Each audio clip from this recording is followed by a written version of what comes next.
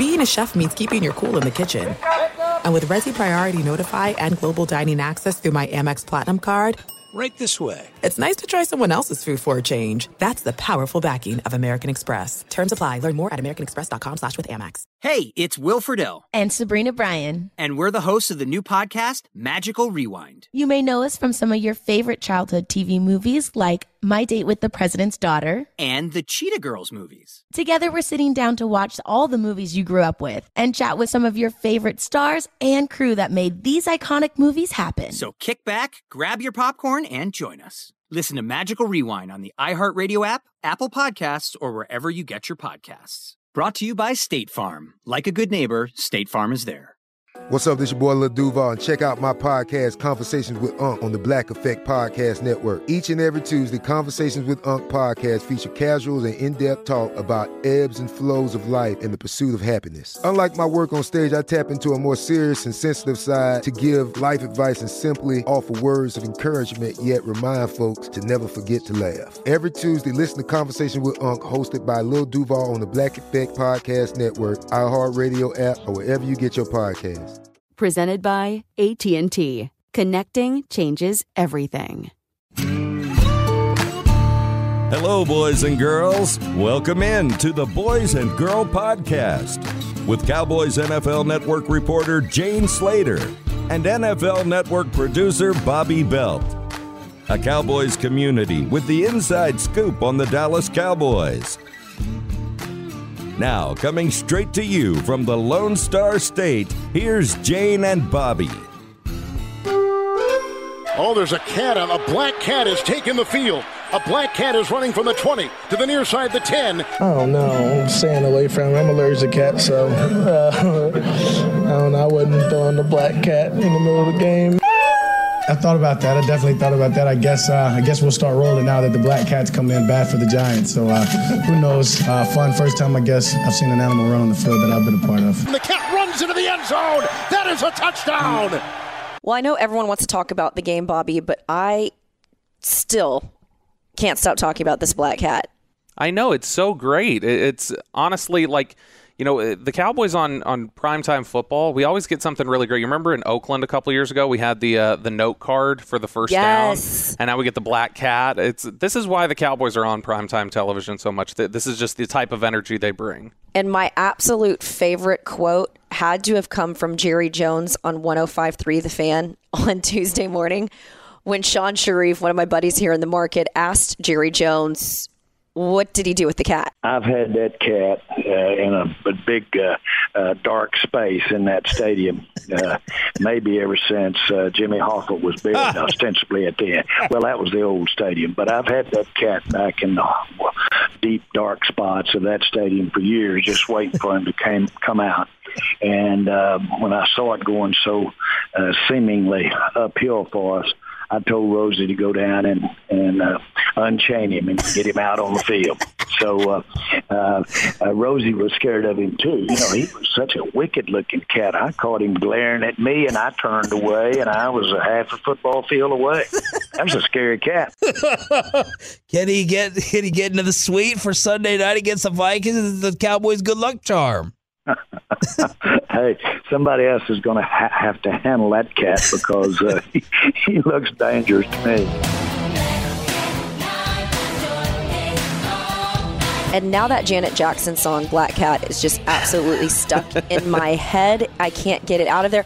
I feel like, if the NFL, not that they're suffering in terms of ratings, Bobby, but if they wanted to make this thing interesting, periodically just drop a rabid animal onto the field. I mean, goodness, so they're coming out with that show here soon. It sounded like a man versus bear. And I mean, people are going to be tuned into that. I think if you just mixed it up a little bit. And hockey, they throw out the octopus or the squid onto the ice. Yeah, I mean, I think that if you want to make things interesting, if you want to take this sport to another level in such a competitive market, you just release, random domesticated animals onto the field. I think that's a great way. That was a terrifying cat. Quick sidebar. I hate cats. Can you agree? Are you a cat person? Cats are okay, but to me, the bigger thing is I have the worst allergies with cats. That's terrible. I got allergy tested one time. I was off the charts, and they were like, "Yeah, you can't even be around those, or else you won't be able to function." Well, as a child, I coveted this idea of having a cat. So my parents obliged and they got me Lucy. Well, Lucy would always try and sleep in bed with me, but Lucy would literally claw my feet out at night. So now every time I'm around a cat, I have this it's a legitimate anxiety that I get that this cat is going to claw my feet and my eyes out. So I just physically can't be around cats.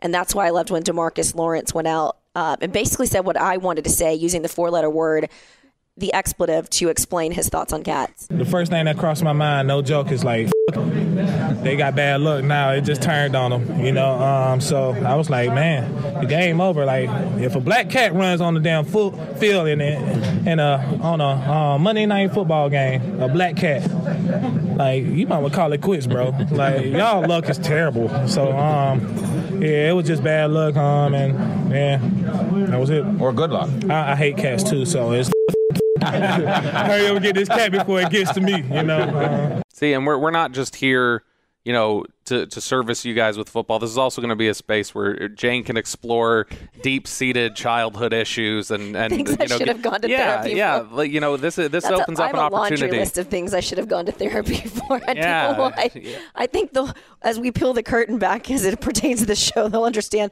there's a lot of issues that I have. Next week, we're going to get into Jane's art project when she was 8 years old and why she can no longer eat apples. But no, overall, I think, for the Cowboys, this was Talking of Big Apple. Yes. Speaking of the Big Apple, this was a game that I think was really, it was, when this game started out before the Black Hat, everybody's talked about it. From the Black Hat on, the Cowboys outscore them 34-9, which you better believe I am tracking next week. I'm praying for a shutout, so that we can say since the Black Cat came along, the Cowboys haven't allowed a touchdown. You love you some trends. I know. I need a trend. I really do. And it's funny. You look at this trend, the Twitter account @Cowboys Stats, which is a good one to check out, Cowboys Stats and Graphs. They had the win probability chart, and the very bottom of the Cowboys win probability chart in this game was right when the Cat came on the field, and it went up from there. And so, they definitely got some good voodoo from the Cat, as you could hear Dak Prescott in the open talking about a little bit. And, D-Law on that clip we just played a second ago saying, Black Cat on Monday Night Football, you might as well go home. Like, Giants were done at that point. And so it was real. If you look at it, the way that the game swung after that, Bobby, NFL Network had this great graphic where they pulled up since 5:20 in the second quarter, which is when that Black Cat made the appearance, the Cowboys ended up scoring 34 points, put up 284 total yards, 111 rushing yards. And then in contrast, when you look at the Giants, they only produced 9 points, 165 total yards, just 58 rushing yards, and they turned the ball over 3 times. Yeah. That's real. That's a rally cat. You know what I can say, though? We sit here and we make these jokes about, the Cat and how that changed things. I will say that there is something to the idea of a game being suspended for a period of time, though. Absolutely. That can break a rhythm. You saw a couple of years ago, the Cowboys were hanging in it. They looked like they were going to be, they're going to have a decent game against the Denver Broncos. And then I don't know if you remember, there was that thunderstorm that came through and it delayed the game by an hour. And they came out and they got shellacked. And so there is something about breaking rhythm. And, the Giants had pulled some momentum. Cowboys had turned the ball over. Dak Prescott didn't look great. You had some drops and the defense was allowing some plays here and there. You had the great Golden Tate catch down by the goal line. And I think there is something to the idea, as much as we're joking about this, there is something to the idea of this broke the rhythm a little bit for the Giants. And the Cowboys certainly needed that, because as I'm sitting there watching the game, I felt like the Cowboys were reverting back to their old ways, that slow start, the boneheaded errors. I know that pass to that opening drive, that initial play was intended for Michael Gallup. It was a slant. Yeah, it was an RPO. He had the option to hand off to Zeke and ended out right in Bethea's hands. And you thought to yourself, here we go. But, to your point, this was a situation where Dak had told us a couple of weeks ago, we need to just get our minds set that we're down 2 touchdowns. Well, they were able to sort of reset the clock and sort of play from behind after that Black Cat situation. Absolutely. And you saw, I made this point on social media, it felt a lot like the Green Bay game, only against a worse opponent. Like the Green Bay game had the same sort of issues, and it's just Green Bay was able to take advantage of those to the fullest, whereas the Giants, They're still a young team. They're not one of the better teams in the NFL. They've still got their issues. And so I do think that, there were some issues. And in fact, it was something that Jason Garrett actually talked about after the game. It was interesting, as much as he was praising his team and was excited for the victory, and we know that he can be a little vanilla at times, it was good to hear actually his post-game comments right here. That's what the NFL is. Okay, it's 60 minutes.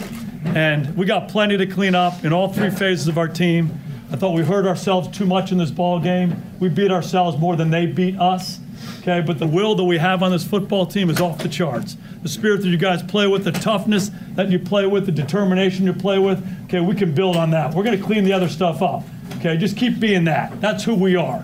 And you can hear it there that Jason Garrett is frustrated with, he's not going to be Debbie Downer. He's not going to style point a victory.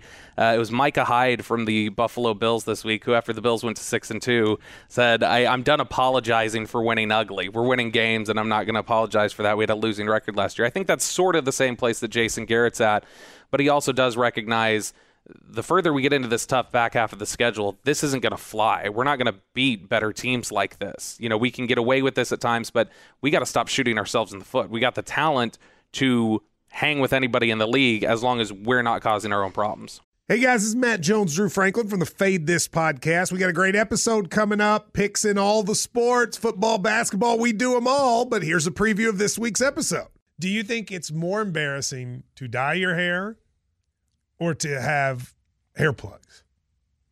I don't think either are embarrassing if you're not trying to conceal it and act like you didn't. Okay, so you think if you just come out and go, I got hair plugs. Yeah, like check out these hair plugs. I mean, don't just walk around, tapping, hey, stranger, I don't want you thinking this is natural. But I mean, do you have to do that with everyone you meet? Try to act like they, you know what I mean? Yeah. But I mean, like John Cena got it. When John Cena came back to wrestling, he had a bald spot, and now he doesn't. Mm-hmm. You think he should be required in all interviews to say, look, by the way, I covered up my bald spot? Yeah, I guess it's weird. I mean, you don't wear a sign or put a sign in your yard, but. All right, so what about toupees? Those are the most obvious. But let's say you're like Bill Self and you can get it to where it looks good. His is magical. I don't even know if his is a toupee. It is. I think he went into the future and had a procedure we haven't even discovered yet. And this episode was brought to you in partnership with DraftKings. To hear more, listen and subscribe to Fade This on iHeartRadio or wherever you listen to podcasts. Getting ready to take on spring? Make your first move with the reliable performance and power of Steel battery tools. From hedge trimmers and mowers to string trimmers and more, right now you can save $50 on select battery tool sets. Real Steel. Offer valid on select AK system sets through June 16, 2024. See participating retailer for details. If a new house is on your wish list in the next 5 years, grow your savings faster and experience your dreams with an Ohio Homebuyer Plus account from Kemba Financial Credit Union. A savings account specifically designed to save for a new home, where you can earn 7% APY, a $500 matching bonus, and a $1,500 mortgage closing cost credit. Learn more at Kemba.org. Offer expires March 31st, 2025. APY equals annual percentage yield. Restrictions apply. NMLS 292230. Equal housing lender. Federally insured by NCUA. And Ezekiel Elliott has even brought that up, and you could even sense his frustration. One of my favorite cutaways that has become sort of viral in a GIF was him showing his absolute frustration to see Saquon Barkley when he went and broke that one off. They are shooting themselves in the foot, and I think that's what's so maddening as someone who covers this team and also for the fan base. On paper, this team has so much talent. I mean, go down the list. You have all of these guys that have the potential to score for you, that are threats. We've been talking about this team in the last couple of years, pick your poison. But because they're getting off to these terrible starts, or they've got these penalties that are negating touchdowns. Look at the Randall Cobb touchdown that got called back. They're putting themselves in these situations where you find yourself evaluating this team and saying you still don't know what to make of them, because even though they were able to pull away from the Giants, I don't know if, and look, there's no moral victories in sports, right? But a win is a win. But it's still a team that had a shoddy defense that initially was sort of shaming your offense just to start the game. And then you look at the way you've got this young rookie quarterback in Daniel Jones who was turning over the ball. It felt like the Cowboys should have had a bigger gap in this game early on, and that score should have reflected that. Yeah, and I mean, in the end, they did. Of course, they win this game by 18, 19 points or 19 points, and so in the end, it balanced out a little bit. And that's the thing; we're still asking that question. We're at the midway point of the season, and we're no closer to this answer than when we were asking it after the Philly game, because the Giants game again didn't tell us a whole lot. I think this team's identity is they come into games. As much as we like to say that this team has never quit on Jason Garrett, that is a big thing. They always play hard for him. They are not always prepared. And I think that is something that people are just going to have to come to terms with. There is a bit of a readjustment that they need in the game to kind of say, oh, let's wipe away the cobwebs and I don't know where that's coming from. Is that the coaching staff not getting them prepared, or is it, as Jalen Smith would lead us to believe a couple of weeks ago, that these are day of errors? In other words, it's the players that are not executing the plays. I think last night it was very clearly there were execution issues. I mean, they were doing some creative things. They had Pollard on a wheel route to the end zone. They had some big plays to Randall Cobb and Michael Gallup that were negated by fumbles, penalties, and drops. You had, and I know he got hurt on the play, but you had Amari Cooper catching that big play in space and then immediately slips and falls down. And so, I mean, there are execution issues for them. They were putting themselves in good position. Dak Prescott's throwing an interception to a guy directly in front of him. I mean, it's silly things like that. I think it is just, And it was interesting when you talk about that particular play. Jason Garrett was asked about that this morning on 105.3 The Fan. What was he seeing there? And the fact that he responded that Dak essentially thought he could throw it over him. Actually, and we can play that clip right here because I think it was actually a really good explanation from Jason about what the play was and what he saw. And so we can play that clip right now. Initially, they were showing a shell coverage, and then 41 came down as if he was going to be an aggressive run defender. And I think that's what Dak saw right prior to the snap, that he's going to come in and fit the run from the weak side of the defense. And then he went into his play action fake, and then he stopped and kind of backed up and then popped up. So oftentimes, you get an indicator right before the snap. You got to go through it, and your expectation is that guy was going to continue. And he felt like he could just throw it around him or over him based on what he had seen. And then, unfortunately, the guy made a really good play. So, yeah, Jason Garrett basically says it there, that the pre-snap read was he sees Bethea coming down. It looked like he was going to aggressively play the run. So when Dak goes to that play fake and turns and throws, it's right in front of him. And so it was a savvy veteran move, honestly, from Antoine Bethea to kind of step up, creep up, and then drop back. You'll see, defenders do that a lot where they're, attempting to sell one thing and then at snap they turn and run the other direction. It was actually something that last year in the Seattle game when Golden Tate hit them for when Doug Baldwin hit them for the big 50-yard touchdown, that was an issue where the Cowboys tried to do the same thing. They brought Kayvon Frazier up, tried to make it look like a blitz, and he just didn't have the ability to get back and into position. That was one of the things the Seahawks had told everybody we knew from Chris Richard's hand signals what was happening there and that we were going to have it. And so that's something you see a lot, and it's just Antoine Bethea, being the veteran that he is, successfully played Dak a little bit. And I think at the end of the day, we need to remember that this is still a young football team. As much experience as they've had together, and they've been through a lot of big-time games with each other, at the end of the day, they are still a young football team. They are a young football team, but you also have got Dak has got 4 years of experience now. Ezekiel Elliott, 4 years of experience. This offensive line has been together 4 or 5 years together. Mm-hmm. At what point are we anointing them as veterans of sorts? Because you also do a lot of veteran leadership this year. Jason Witten, Sean Lee. Now you've got Michael Bennett on this roster. Byron Jones, a part of this group. So, I mean, I agree with you in some respect, but for me, it's still sort of maddening because I don't think you can point to any one thing other than a failure to execute. And whether that's the coaches not getting them ready or whether that's the players themselves not being ready, on paper, you'd like to believe that this team is successful. And we saw it with our eyes. It was the eyeball test at camp, but it just hasn't translated against teams that I feel like they should have pulled away from, and you should be seeing the results of what we think this team is capable of. I think we've seen on both sides of the ball in just about every game flashes of them being an elite team. And it's just in the games that flashes. Flashes, I think yes. That's a good way to describe it. And so I think it's just inconsistency. Right now, their biggest demon is inconsistency. If they can iron out some of those issues. I mean, we remember, Michael Gallup, who, according to Fox Sports, is tied for the league lead in drops. Well, remember, he's a second-year player who's missed some games due to injury. I mean, he's still relatively young. You've got Randall Cobb, who's had some issues. Well, even though he's a veteran, he's working with a new quarterback for the first time in his 8-year career. He's got a new offense that he's working into. And remember that this is a brand new experience. As much as it's been good for Dak, and I think we've seen some positive development, I think there are still some growing pains with you have a new offensive scheme with Kellen Moore, and more than that, you have Fans somebody are not else. Gonna like these excuses. You can just rattle off the list here, Bobby. Fans are not going to like these excuses when it doesn't translate in the postseason. It doesn't, and it's not going to matter. But I think that's the thing. I think their hope is these growing pains are going to be out by the time they get into the back half of the schedule.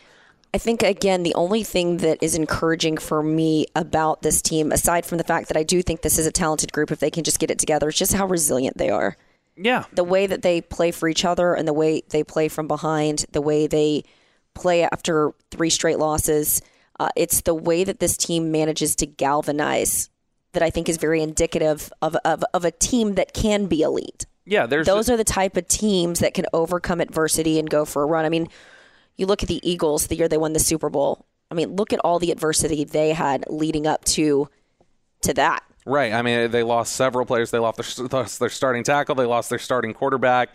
They were going up against the demigod in NFL circles and Bill Belichick and Tom Brady, and they overcame it all. I just continue to look at this team and the way they played this year, and I keep asking myself, is this a team that is capable of knocking out a team like the Saints and like the 49ers?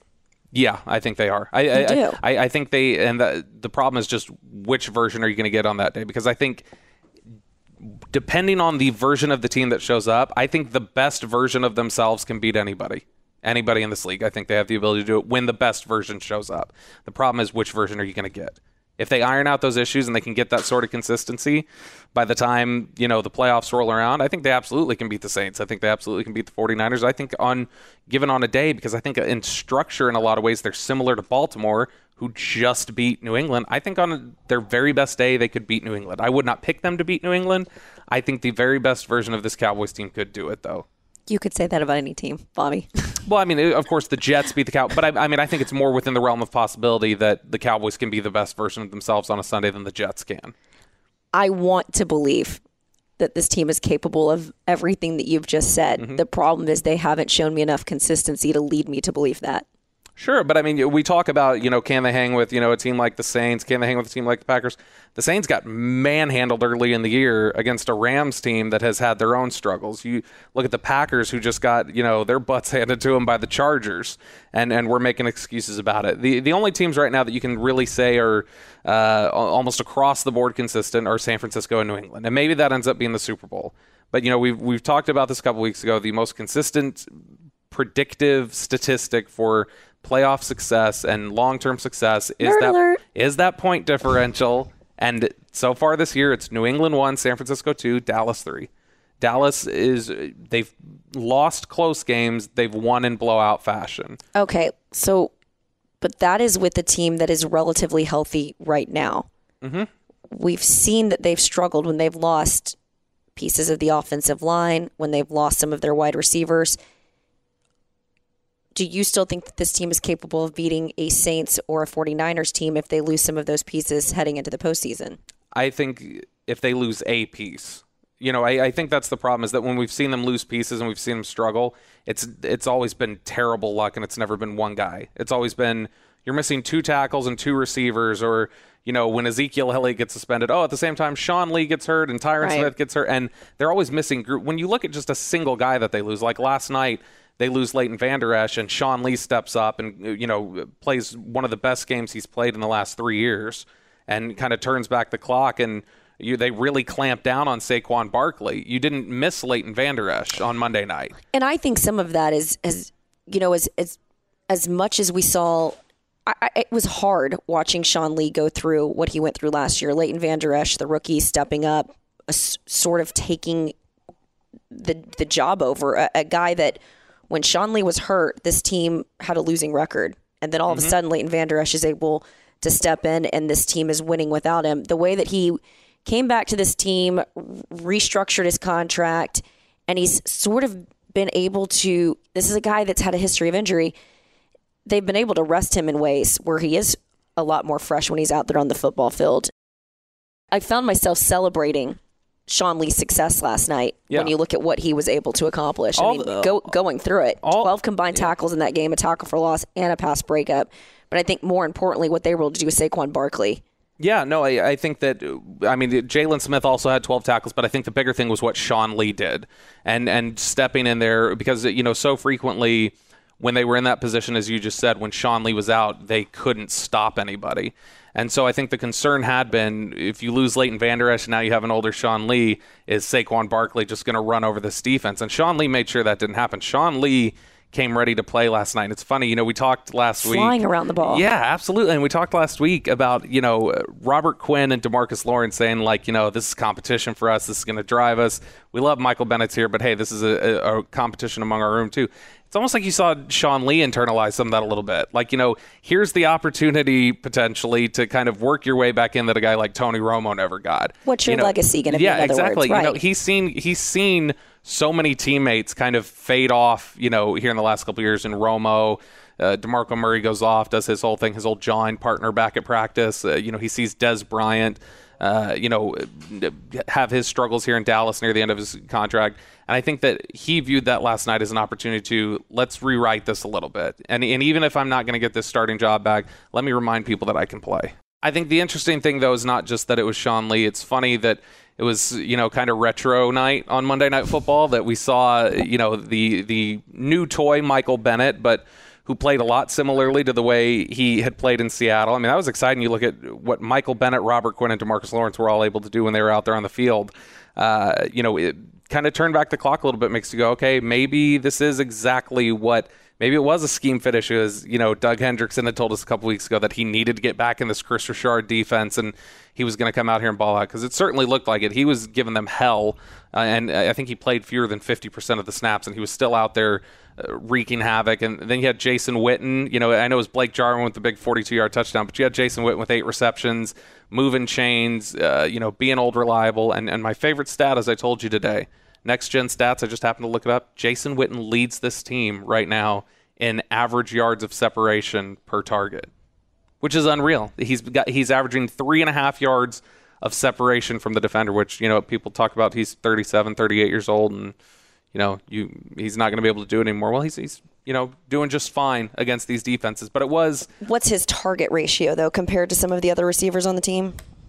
He's still, I believe, led the team on Monday night in targets. He's still, the only thing is it's the depth of target. He's not running things deep down the field. Even with his 8 catches last night, his longest was 12 yards, I think. I gotta make sure we're not manipulating these stats here, Bobby Bell. The targets are there, and to be fair, and it's like I told you, the biggest reason for that disparity is likely because you see how frequently they run the play action and boot, and he rolls out, and Witten's just wide open. Look, I'm not taking anything away from. I think Jason Witten has far exceeded everybody's expectations. Yeah, the guy takes a year away from football. I love that he had the performance that he did in New York on Monday Night Football with his former, teammates on the broadcast.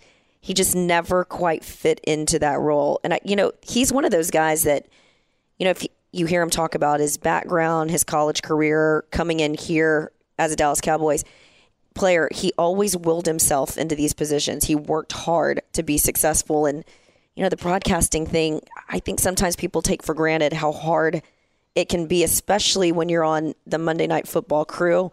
And I feel like the way they set him up, it didn't lend itself to success. So I appreciated the fact that he was able to prove that at his core and at his heart, he is, in fact, a football player. And like I said, has far exceeded expectations this year. And I know you and I, off the line, had this conversation about, but let's look at Blake Jarwin. Mm-hmm. Blake Jarwin's development, 6 touchdowns so far, 5 of those against NFC opponents, NFC Giants. East opponents. Yeah. He said, 4 with the Giants, 1 against the Eagles? No, 5 against the Giants, 1 against the Eagles. All of his touchdowns are against the NFC East. So, this guy's becomes a reliable target for you, but I would argue that there are things that Jason Witten does well on the field that lend itself to Blake Jarwin having that success. But I think the biggest thing is having Jason Witten back. You have a guy that gives you that Y option, that is an outstanding blocker for you, but you're also allowing this kid, Blake Jarwin, to start developing behind him And we're finally seeing Witten come off the field where we never saw him coming off the field before because there were no viable backs behind him. I mean,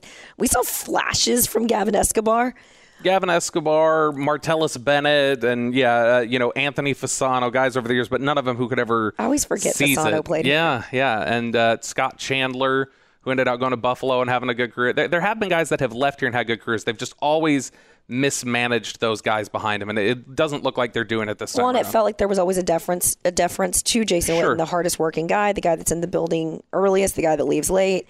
But I don't know if I'd give Blake Jarwin any more playing time than what he is necessarily getting now. I think you continue to let him grow behind Jason Witten, and you finally have found what seems like the heir apparent when Jason Witten decides to leave the field. And I don't see that happening at the end of this year. I think he's definitely back for another year after this one. Don't you? I think that's incredibly likely, I guess. I would say it's likely because I think, unless they win. If they go and they win the Super Bowl, I think he says, okay, that's it. I came back for what I needed. But I think that, there's a definite possibility that he's, he back still looks for another. so fresh to me. It's fascinating. He does. He looks rejuvenated. There's no doubt about it. What's up? I'm John Wall. And I'm CJ Toledano, and we're starting a new podcast presented by DraftKings called Point Game. We're now joined by 3-time NBA Sixth Man of the Year, elite bucket getter. Let's please welcome Jamal Crawford to Point Game. King of the Court one-on-one tournament. If they had it back in your prime, do you think you could have took it all? I'm going to be honest with you. I don't think I could have took it all, but I think I would have shocked a lot of people. I think Kobe and everybody in their prime, Kobe would win a one-on-one contest. Yeah, because you got to think. He's going to guard. He don't care about guarding. He's going to guard. He's going to guard. Like, you see him in the Olympics, he's going to guard. And then on top of that. I'm not guarding like that, CJ. Ladies and gentlemen, please welcome Sam Cassell to Point Game. I remember you came out from prime 10. I mean, he was in a culture shock. And then he's going through withdrawals about winning. Remember what I told you? I said, OG, you think I can get paid and go back and play in college because it ain't it? Check out Point Game with John Wall and CJ Toledano on the iHeartRadio app, DraftKings YouTube, or wherever you get your podcasts. Getting ready to take on spring? Make your first move with the reliable performance and power of Steel battery tools.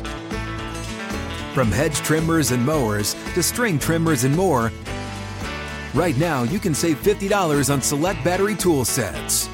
Real Steel.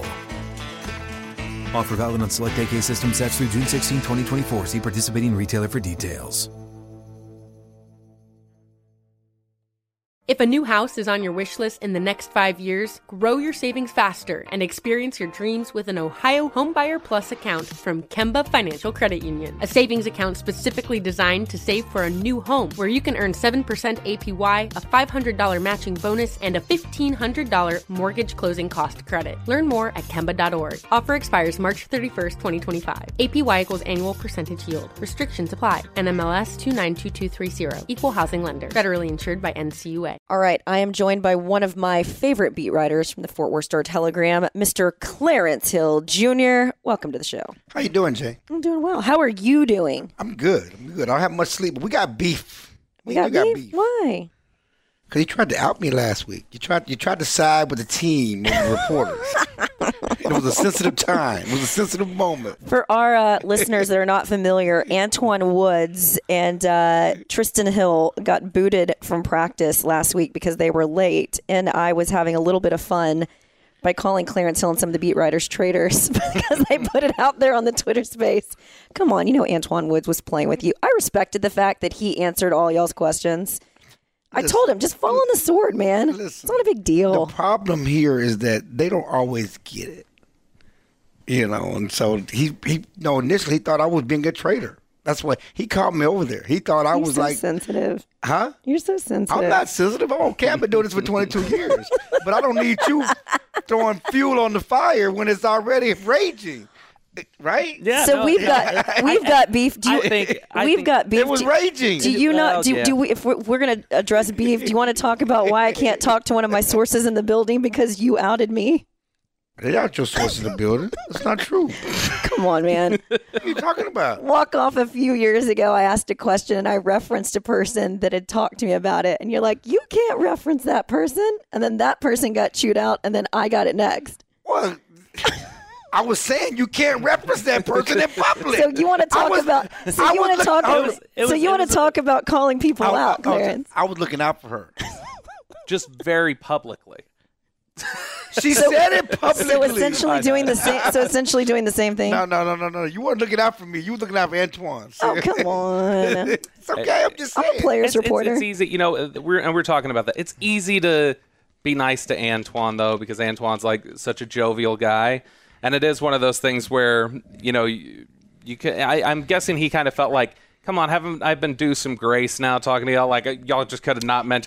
But it is funny that you get guys that are. Well, and to me sometimes guys don't get it, and me and Antoine have a great relationship dating back when he first got here, because I know he was with Keyshawn Johnson, Clyde. I know some people that he worked with way back in the day before he moved over to Drew Rosenhaus, and so I was one of the first people talking to him when he came into the locker room, just because of that connection.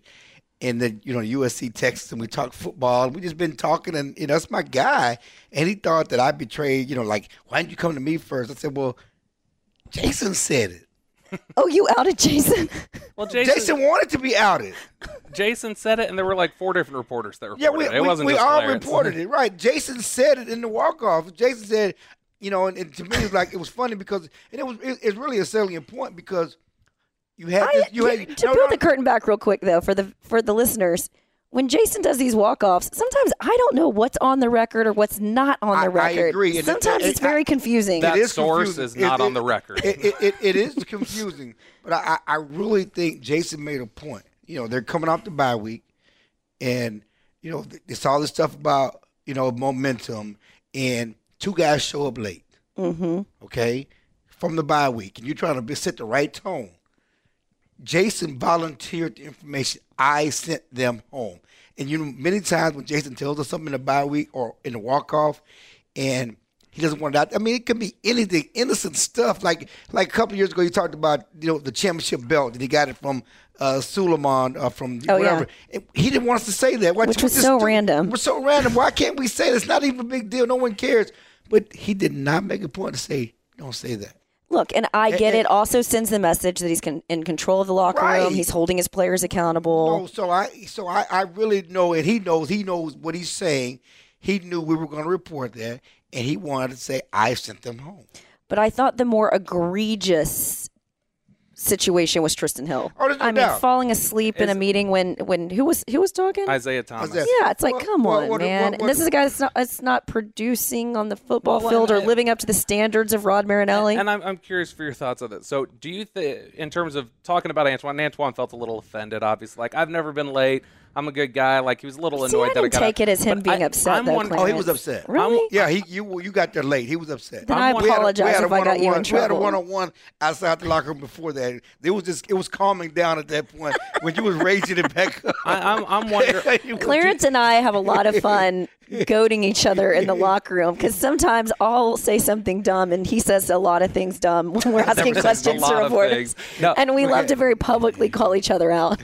No, I do wonder, do you think that was an issue where Jason, the priority was he wanted to call out Tristan Hill, and he just, he didn't want to make Tristan Hill feel so isolated, so he did go ahead and also reveal that Antoine was also set up. Because it was interesting to me that Antoine did talk to us, sought out the media, talked to everybody. Tristan Hill declined comment, apparently, when they asked him about it. Which is not smart when you consider the knocks on him in college in the scouting report. That Jason was not thinking about anybody. He was making a point for the entire team. And Antoine was late. He should have been fined. He should have been sent home. It's the wrong message to be sent, whether the starter or Tristan Hill. The problem with Tristan Hill is you've done nothing on the field. You get no grace. Okay, then you've been immature and doing and not really. And last week, Marinelli told me he had regressed. He had been regressing, especially coming when he was down. And Marinelli doesn't kick his guys under the bus either. Well, he's honest. But that's my point. He did that too, though, was Taco Charles. But he's honest, and he said he's regressing, and so the final day during the bye week, before you let go, you fall asleep in a meeting. You embarrass the team. Isaiah Thomas calls you out and wakes you up, embarrasses the team. So 4 days later, you come back, and instead of heeding that wake-up call, that proverbial wake-up call, you come back late. You come back late. And you've had so many opportunities to have a starting role. this year. There's opportunities there. One reason why they had to go get Michael Bennett, and we need to transition to this game, because it's all last week's issues. But one reason they had to go get Michael Bennett was for that interior pass rush that you're not bringing. You played in 4 games. You got 1 tackle. 1 tackle in 4 games. And what's crazy is we addressed this on our podcast. You had all all those safeties when you picked Tristan Hill. Playing great in Kansas City right now. Right. He started every game. So, it's a shame. And one thing we've learned, that we love Rod. Mm-hmm. We love Rod, right? We love Rod. I love Rod. Get him out the draft room. Get him out the draft room. Do not let Rod decide. He likes projects. I feel like his approach to his players is my approach to dating, Clarence. We love projects. As Rod and I can attest, not all those projects have worked out. That's fine, but not at the top of the draft. Get your projects late. Get your Joe Jacksons late. Do not, when it's first and second round picks, you're out the room. You have no voice. Okay? We don't do projects early. We do projects late. No, we want white door delivery service. We don't want an IKEA project. No. You early in the draft, first and second round, you need guys that are ready to come in and play. I feel like they just had this spiritual connection. They connected on Tristan's birthday in the lobby of that hotel, and I felt Rod felt like he wasn't utilized in college, and he wanted to save him. But trust me, ladies and gentlemen, don't save them. Some of these people don't want to be saved. They don't want to be saved. I know the words of that song. You want to don't save them. Or as Maya Angelou said, or Yella Van said, when someone shows you who they are the first time, believe them. Okay? Yep. Tristan Hill showed you who he was in college. As far as maturity and doing all this stuff. The reason why he didn't start his last year. Well, let's talk about the Cowboys. Have they showed us who they are, Clarence? That's the question. That's something that, we worried about going into that Giants game. They're 3-3. They beat the bad teams, but they beat the good teams. I mean, this is another bad team they beat, right? Right? I think they were confusing. Well, it's not confusing. They beat the bad teams. Well, let me ask you this. Do you think that they have talented players on this team? Yeah, there's no question they have talented players on this team. The troublesome part is, why do they start slow? Still start slow. And that was a slow start against the Giants. There was not a lot of energy. They looked listless at times, and I don't understand it. But give them credit. Even in the losses, they never quit. They always come back. That's one thing they've done on adjacent. They just have started slow, but they always finish strong. And I think that we'll learn everything we need to know about the Cowboys in November, the next few weeks in November. When you look at that game that they played last night, and I actually heard this being discussed on local radio earlier today, and I thought it was an interesting point. Do you think that if the Cowboys don't come away with a touchdown on that drive where Blake Jarwin has the big catch and run, I mean, they obviously won by 19, and you can't say that was the difference, but I mean, if they don't score a touchdown on that drive, do you think they have the momentum going into the locker room to pull out that game in the second half? I mean, I think the defense shut them down in the second half. I think that they could have. I mean, to me, Amari Cooper coming back and being on the field made a huge difference for that team and in this offense. And again, I would say that if Amari Cooper plays against the Jets, they win that game. He makes such a difference for them. But, and that's what we do around here. We should nitpick the Cowboys and everything else. And it's an ugly win. But it was 18 points? 19 points, 19 points. It's just, I feel like the expectations are so high for the Cowboys, but I think our expectations for the team this year in general were so high. So I feel like that's why we put them under a microscope. If I told you before the game they're going to win by 19 points, you would say that's a blowout.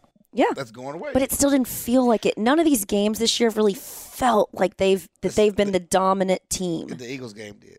Yeah, that was the only one this year. I understand that, but now let's look at because everybody likes to be numbers guys. I know you're a numbers guy. Oh, he's Mr. Numbers. You're a numbers guy, right? I am. Numbers guy.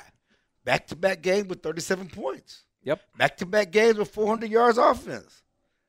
I mean, it just doesn't feel like it. I know it doesn't feel like it because we just want them to just road grade everybody from the beginning. Right. But outside of miscues, and you had that unfortunate fumble. The interception that I think this linebacker was in the right play on the first play of the game. Tony Pollard, inexplicably catching that opening kickoff out of bounds and whatever else. It just was ugly. The holding calls, but they dominated. Even when they were losing, the yardage. Shutting down Saquon Barkley. I mean, they were not being stopped Okay, and after the game, Zeke said that was the easiest 140 yards, 139 yards I've ever had. And he wasn't really trying to diss them, but it was easy. If you watched the game, the plays in the game, the Cowboys were chewing up yards. You know, you got the missed field goal. Some things happened, but they were the dominant team. And you look at all the weapons that they have. I mean, I look at all of the scoring threats they have. You've got Blake Jarwin, Amari Cooper, Michael Gallup, Randall Cobb. I mean, Randall Cobb almost had one had it not been called back last night. You left out one. Jason Witten was my next one. But I'm going down the list, and I'm like, yeah, see, he's rough. This is why I never asked you to do this show with me, Clarence. This work marriage would have ended in divorce after one podcast. We're having fun. Listen, I love Jason Witten, but he does not take that play to the end zone. No, if you're talking about the Blake Jarwin. Yes, he doesn't make the Blake Jarwin play. Oh, my God. I mean, that was just – and that's what you need. And so you need to see him on the field and get those opportunities because that adds more firepower to the offense. But it's nice having a guy like Jason Witten out there still while you're developing this young kid behind him. We're finally seeing Jason come off the field and develop an heir apparent behind him without all the pressure. Listen, after the touchdown, before the field goal, 3rd and 6, what they going to do? Throw the ball to Jason Witten. Gets the field goal range. Yeah. You're Tony Romo. Clarence Hill, get in the booth. He's still old reliable. He is. I mean, he's still good for his 9 catches at 7.5 yards per reception. And I think he led them in catches. He had 6 or 7, 8 catches last night. Led both teams. It's crazy. Well, we were talking about this earlier, too. It felt like it was a bunch of old dogs, old tricks. Sean Lee, Michael Bennett, Jason Witten, all stepping up. You brought up Michael Bennett. Speaking of guys that haven't talked. He hasn't talked, and it's funny. For us, he hasn't talked, but he showed a lot with his play last night. Yeah. One thing that I thought, last weekend, we love Tyron Crawford. We love his passion, love his versatility. But Michael Bennett has been a better player throughout his career. 100%. So you get a replacement that's an upgrade. An upgrade. He's, And you're not locked in. You didn't have to give up a lot for him. No, you didn't give up a lot, but forget all the future and give up. Because let's be honest, the way he's played, if he could take the play like that, he's worth way more than the 7th round pick. 100%. And it's getting right now. Remember, it can go to a 6th. Okay. So, listen, he's probably worth about a 3, considering what you're getting for your 3s and 4s, what you're getting from your 3s and 4s. But I mean, a sack, 2 tackles for losses, 4 quarterback hits. You take away and he's going to be offsides. He's done that in Seattle. I mean, that's what he does. But this guy makes a major impact for that defense. And so if you add him to DeMarcus Lawrence, they talked last week about them competing for sacks. Well, which I loved. I loved hearing that. I think they're dobbers up because they know this guy's going to bring it, and we need to bring it too. And DeMarcus had a great game, and what you're going to get from Robert Quinn and Malik Collins. Everybody was eating last night. What's up? I'm John Wall. And I'm CJ Toledano, and we're starting a new podcast presented by DraftKings called Point Game. We're now joined by 3-time NBA Sixth Man of the Year, elite bucket getter. Let's please welcome Jamal Crawford to Point Game. King of the Court one-on-one tournament. If they had it back in your prime, do you think you could have took it all? I'm going to be honest with you. I don't think I could have took it all, but I think I would have shocked a lot of people. I think Kobe and everybody in their prime, Kobe would win a one-on-one contest. Yeah, because you got to think he's going to guard. He don't care about guarding. He's going to guard. He's going to guard. Like, you see him in the Olympics, he's going to guard. And then on top of that. I'm not guarding like that, CJ. Ladies and gentlemen, please welcome Sam Cassell to Point Game. I remember you came out from crying, tears. Crying. I mean, he was in a culture shock. And then he's going through withdrawals about winning. Remember what I told you? I said, OG, you think I can get paid and go back and play in college because it ain't it? Check out Point Game with John Wall and CJ Toledano on the iHeartRadio app, DraftKings YouTube, or wherever you get your podcasts. Getting ready to take on spring? Make your first move with the reliable performance and power of Steel battery tools. From hedge trimmers and mowers to string trimmers and more, right now you can save $50 on select battery tool sets. Real Steel. Offer valid on select AK system sets through June 16, 2024. See participating retailer for details. If a new house is on your wish list in the next 5 years, grow your savings faster and experience your dreams with an Ohio Homebuyer Plus account from Kemba Financial Credit Union. A savings account specifically designed to save for a new home where you can earn 7% APY, a $500 matching bonus, and a $1,500 mortgage closing cost credit. Learn more at Kemba.org. Offer expires March 31st, 2025. APY equals annual percentage yield. Restrictions apply. NMLS 292230. Equal housing lender. Federally insured by NCUA. As we get near the end of this here, when you look at, we talk about what's the Cowboys' identity, and we say they're just so inconsistent, we haven't been able to figure out their identity yet. I mean, I think everybody can, at this point, say that is the identity. It's inconsistency, because when you look at self-inflicted wounds, things they're doing to themselves, if those are eliminated, you can make a strong argument they're 8-0 at this point, that they haven't really been beat straight up by another team outside of their own errors that put other teams in positions to beat them. It's now, just obviously, the quality of opponents. It's the quality of opponent, but I mean, you got to think there's Saints and Packers in there too that they were within striking distance Fair. to beat. So to say, is that a fix? There's an encouraging aspect to that to say they just got to clean up their own house and they can take care of it. But is there a discouraging aspect to that too that says that's really tough to clean up in the middle of the season? That's stuff that should have been cleaned up in training camp. Well, no, I just think I think you could say they cleaned up against the Eagles. I mean, I think it's a game-by-game situation. I think that the beauty of this season is I don't think there's a perfect team. You Agreed. You saw the Patriots flawed. Well, you saw they are. I mean, who they played? Let's be honest. Who they played? Right. You know, that defense was great. And that's what kills me about it, especially early season stats and going to the Eagles game. The Eagles had the number 2 rushing defense in the league. But who had they played? Zeke carved them up. They hadn't played anybody. And the Patriots had this great rushing defense. But who they played? They could run the ball. I think probably the only consistent team. I want to look at the Saints. The fact that what they've been able to overcome in the absence of Drew Brees, without Alvin Kamara, that to me feels like the team to beat right now. Yeah, no, the Saints are, but I wouldn't say that they are. They played the best. And you know, the funny thing is, but we've seen the Saints go on a roll. Remember, right? We haven't even talked about the 49ers. Right. You know, or the only perfect team left in the league. Only perfect team left in the league. But I just think that they're everybody has their own issues, is what I'm saying about the Cowboys. And yeah, if they get things right, and you know they have the playmakers, and if Amari Cooper's on the field, if he can stay healthy, you know, this team is explosive. They can challenge anybody. Well, and I just keep referencing what the Eagles overcame the year they won the Super Bowl. I mean, I believe the Cowboys have the talent to do it. I feel like they've got the quarterback to get it done. I still believe in this coaching staff. I know a lot of people don't believe in Jason Garrett. So I still believe in this coaching staff, but I think what is maddening is the fact that these self-inflicted wounds. Oh, no, it is. But again, clean those up and let's see. And the self-inflicted wounds, we no doubt Dak is not a turnover-prone quarterback, you know, but things have happened.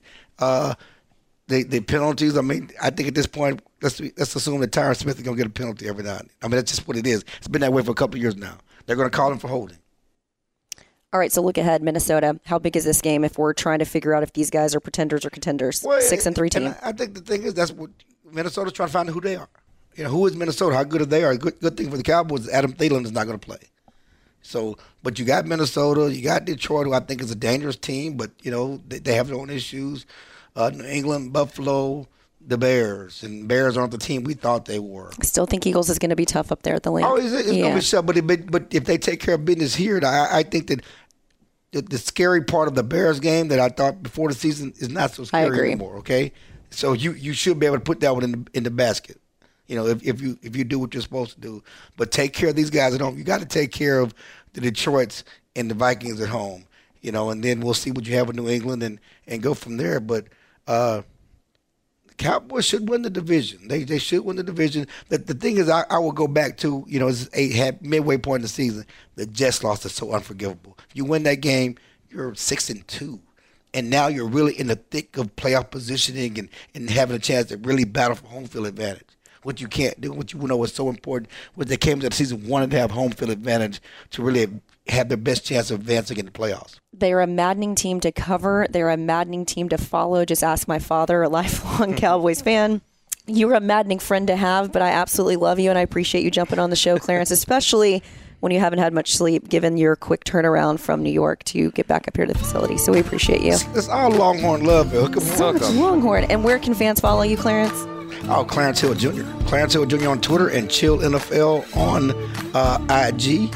And Clarence Hill Jr. again on my Facebook media page. He's everywhere, folks. And we appreciate you being on this one. Thank you, guys. Appreciate it. And that concludes yet another edition of the Boys and Girl Podcast. We appreciate Clarence Hill Jr. jumping on here and helping out with the show. And a lot of insight into this one. Looking ahead to this next game again, as we said, will this game against the Minnesota Vikings set them apart? We'll preview that one on the next. I told Rosie to go down and unchain him and get him out on the field. This is Malcolm Gladwell from Revisionist History. eBay Motors is here for the ride.